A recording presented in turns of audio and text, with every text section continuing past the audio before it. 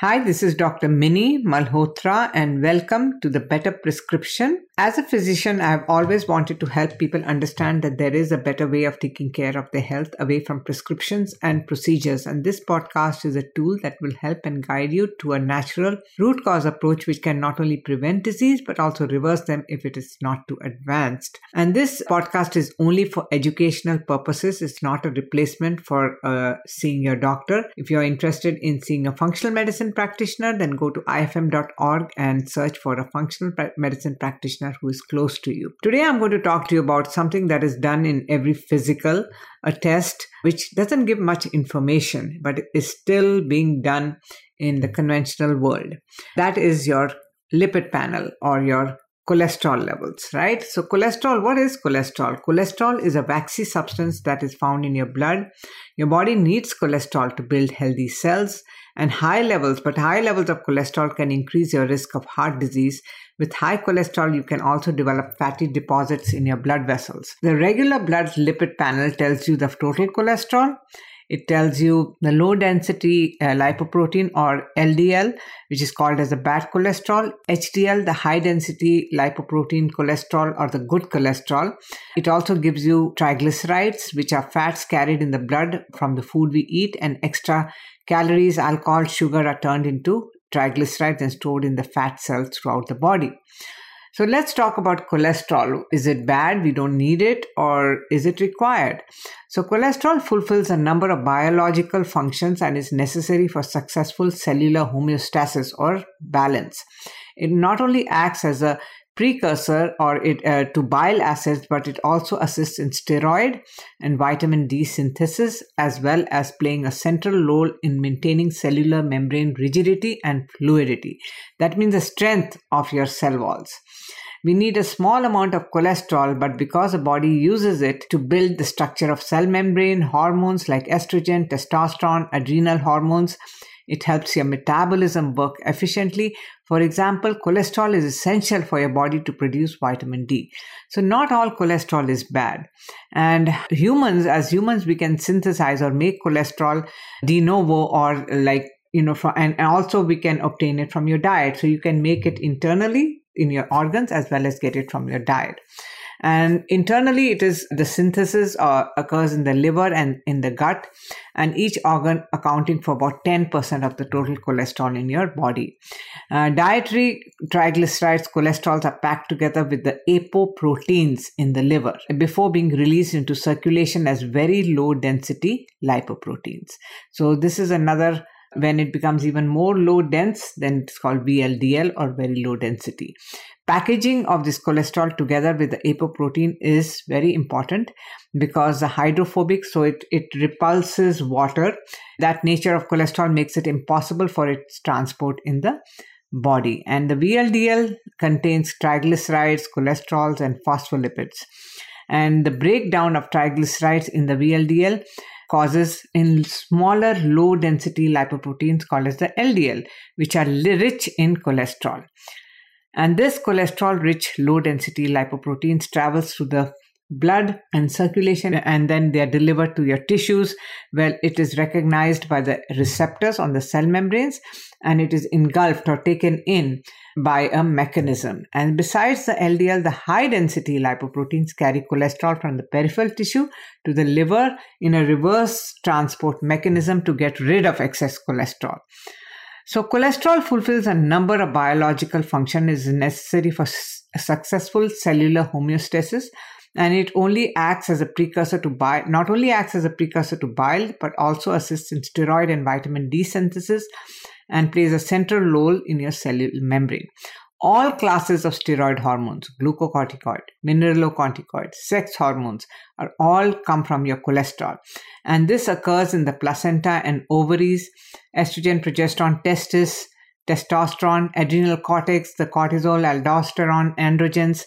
And what is the rate limiting reaction that converts cholesterol to pregnenolone, which is then oxidized and then converted to progesterone. It is then further modified in the mitochondria by various reactions, and then you produce other steroid hormones like cortisol, androgens, and aldosterone. So aldosterone is a steroid hormone which acts on the kidney tubules, where it stimulates, it removes potassium and takes up sodium and water. And this ultimate effect increases your blood pressure. And cortisol, what does cortisol do? It allows the body to handle and respond to stress through its effects on metabolism. In other words, it increases gluconeogenesis, that is formation of glucose from other foods like proteins, and the inflammatory and immune response. The androgens, especially testosterone, estrogen, progestins, are responsible for sexual differentiation, libido, sperm production, and production of your ovarian follicles or eggs. So you can see that how important this cholesterol is for our body. Vitamin D3 or cholecalciferol is formed on the skin either from your or in your diet. It comes from your diet, so it can be formed in the skin with the help of sun and your cholesterol, and it uses an enzyme, and then it goes into and also formed in your liver, and it can be formed into active 1,25-dihydroxycholecalciferol in the kidneys. So vitamin then goes on to play an integral role in your bone development, calcification, plays important role in calcium metabolism and stabilization, and it also increases the gut absorption and reabsorption in the kidneys. Bile, which is a mixture of organic and inorganic compounds, of which phosphatidylcholine and conjugated bile salts are very important. Between 15 to 30 grams of bile salts are produced by the liver every day, and the result of bile, which is reabsorbed, only a little bit is lost. And the cholesterol is actually in the backbone of the bile acid synthesis, which is a complex. So you remember that bile salts and acids are required for metabolism of fat and digesting your food.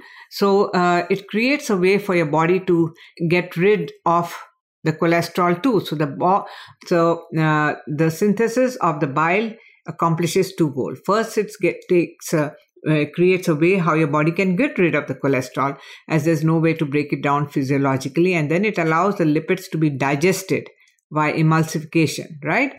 So, and break down by pancreatic enzymes. So why your regular lipid panel doesn't give you much information? The reason why your regular lipid panel doesn't give you much information is because it just tells you the surface level cholesterol measurements, or just the surface level breakdown of the different types of cholesterol. Advanced lipids testing, which has been suggested by many experts to actually recognize patients with substantial risk for more aggressive targeting of lifestyle, and also if they need medication. So what does that measure? It measures the subpopulation of lipoproteins, apolipoproteins, which include Lp(a), ApoA1, ApoB, and measures the composition, the lipoprotein particle composition, such as HDL, LDL, particle number, and particle size. So obesity is associated with smaller LDL particle and HDL particles. They are smaller.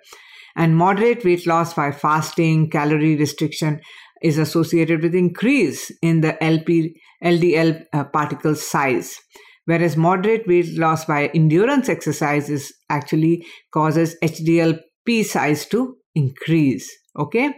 Diets high in carbohydrates are associated with more atherogenic advanced lipoprotein profile, characterized by smaller LDL particle and HDL particle sizes.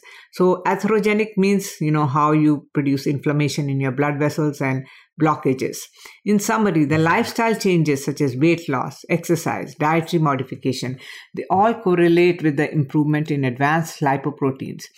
And regrettably, the therapies which are targeting HDL and HDL composition have been very disappointing to date.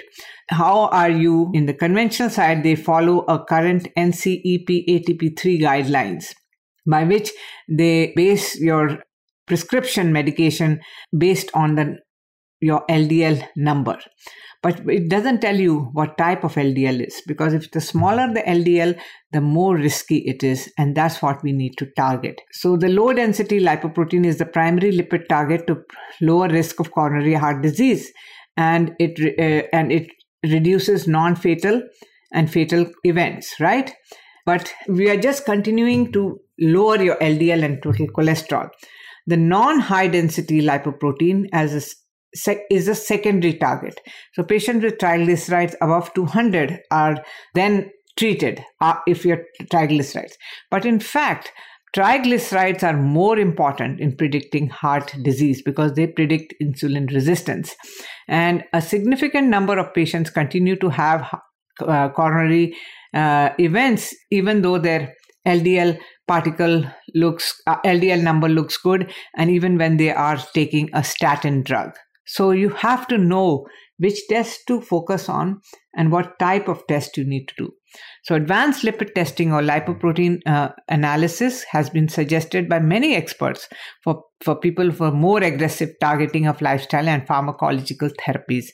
But in our practice, we do this as a regular test on everybody. And I'm so surprised to see that sometimes the lipid panel comes back so good and amazing, and then they have high amount of small, dense lipoprotein which needs to be addressed.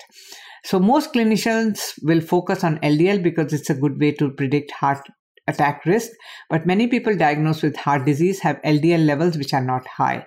And it turns out that LDL particles are not created equal. Smaller, more tightly packed LDL has an easier time getting into arteries, and larger, fluffier particles may be less dangerous. Also, research suggests that a key protein on the LDL called ApoB is an important contributor for heart disease. And this advanced lipoprotein testing measures the size, distribution, and number of these subparticles as well as ApoB, and may also include lipoprotein A and apolipoprotein A1, the main protein on HDL. So as you can see, that just getting a lipid panel is not enough. You need to get an advanced lipid panel to see where you are in terms of cholesterol. And in my unique methodology, COPE, C-O-P-E, cellular detoxification, optimization of hormones, performance nutrition, and enhanced mind mastery, we help people not only reduce cholesterol and LDL, but we help them reduce the smaller particles of these LDL and also the triglycerides by reducing insulin resistance as well as reducing inflammation. So that's all I have for you today. I'll talk to you again next week with another topic. Please send your questions to Dr. Mini at anchorwellnesscenter.com and share this with your friends and family and give us a review, a good one. Take care. I'll talk to you soon. Bye.